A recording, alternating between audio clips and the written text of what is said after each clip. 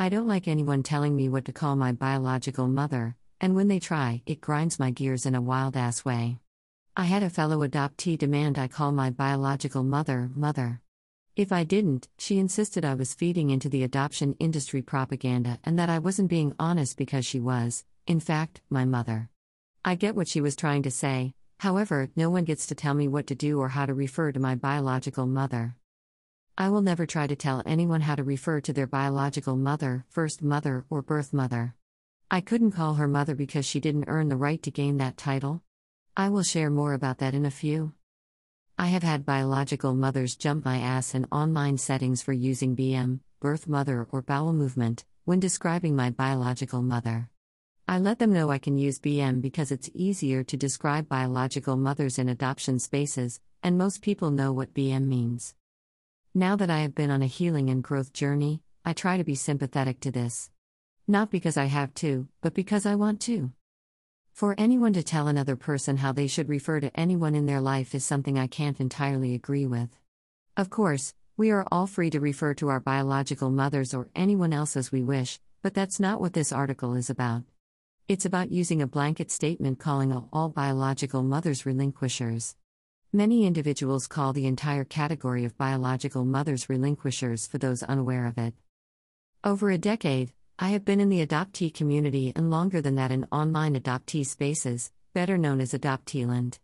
While several years ago, I since retired from Adopteeland altogether, gladly passing the baton over to those who are better equipped to handle the complexities that come with it.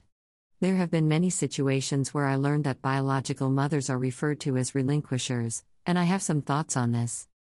Relinquish, voluntarily cease to keep or claim, give up. Voluntary, done, given, or acting of one's own free will. This is a loaded topic, and I am only sharing from my perspective because I see an issue with all biological mothers being classified as relinquishers. Here's why. When we refer to all biological mothers as relinquishers, we classify them all as voluntarily, of their own free will, giving up their babies for adoption. However, we admit that adoption agencies, adoption officials, churches, evangelicals, the pro-life movement, and adoption advocates have particular ways to manipulate and coerce mothers before they give their babies up for adoption.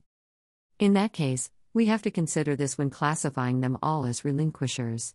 We cannot know this and rightfully call all biological mothers relinquishers because many of them had no choice. Most of us are aware that adoption is a multi-billion-dollar unregulated business, and that there is a lot of money to be made in this arena. We also know that the coercion tactics used on mothers are very sly and cunning. The exploitation runs deep and raw. I had the experience of reading The Girls That Went Away, a remarkable book that recounts the experiences of biological mothers through the baby scoop era. They share feelings associated with the lifelong trauma of their babies being separated from their existence. Many of them would have kept their babies if they could. However, they had no choice or options between the era they were in and a lack of support. Many were conditioned to believe their babies would be better off without them, and sadly many believed it. Sadly, this still happens today. Many of us recognize and acknowledge that not all adoptees have the beginnings of their life, which means they don't know the truth about their beginnings. We cannot assume that all international adoptees or domestic adoptees weren't stolen. We must acknowledge that many adoptees are stolen and sold on the black market and in other awful ways. When we know this, we can't assume that the biological mothers relinquished their babies, yet many of them were legitimately stolen from them. How can anyone call all biological mothers relinquishers when they know this is a part of adoption? Once again, if you know this, and you are still calling all biological mothers relinquishers, I believe you are just being cruel and mean. This usually always occurs on the internet because most people don't dare to be this mean in real life. There are many adoptees who are referring to themselves as relinquishee instead of adoptee. I wrote an article about that called, My Views on Adoptee versus Relinquishee. While I sometimes use the term relinquishee, it fits my story but it doesn't fit everyone's story. Some adopted people are uncertain if they were stolen or relinquished, which are two very significant differences. I will be writing about this soon. This topic is quite personal to me due to an exceptional individual in my life who was brave enough to share their story with me, who happens to be a biological mother. She was pregnant in the baby scoop era at 15 years old, and like many other unwed mothers, she was swept away to a mother/baby home to prepare for the surrender of her baby. But unfortunately, her parents wouldn't support her, and at 15, she had no options. When her daughter turned 18, she had already found her and sat at her high school graduation from afar, watching the baby she gave birth to 18 years earlier walk across the stage. She slipped out, never to be noticed by anyone. Not long after, she pursued reuniting in a relationship with her daughter, and she had an existing one until her dying days. On her deathbed, she still wept tears from the loss of her daughter. Even in the hospital, she whispered to her many years later as tears wept down her face, "I wish I would have taken you and ran. I'm so sorry I didn't." Even with all the cards stacked against her, she carried the pain of the separation from her daughter to her last breath and her last words. Knowing that she experienced this, and so many other biological mothers, to put them in a category labeled relinquishers is something I can't agree with. But, this is one story of countless that I have been willing to listen to and learn from. Now, my biological mother, on the other hand, might be able to slide her into the category of relinquisher because I genuinely feel she was old enough to know what she was doing.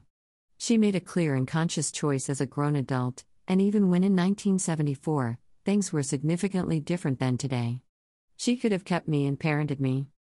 The circumstances around her decision are based on the fact that she had an affair with a married man, and I was conceived as a product of this affair. He was a close family friend, and she kept the whole pregnancy a secret, even from my biological father. I don't call her a relinquisher because I feel it has a vile tone and a mean connotation attached to the way the word is used. Instead, I choose the word biological mother or birth mother for the woman who gave birth to me because that fits my story and what feels comfortable to me. I feel it's exceptionally hypocritical to use a blanket statement calling all biological mothers relinquishers when we know these realities exist and that every single separation from our biological mother is different from the next.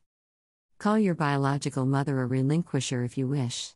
But I feel when anyone refers to all biological mothers as relinquishers, it's fueled by anger and spite resulting from unresolved trauma wounds. As we all know, anytime a mother and a child are separated, a trauma occurs, so every adopted person and their biological mothers carry trauma with them whether they understand it or not. I don't refer to all birth mothers as relinquishers, nor do I refer to any birth mothers as relinquishers.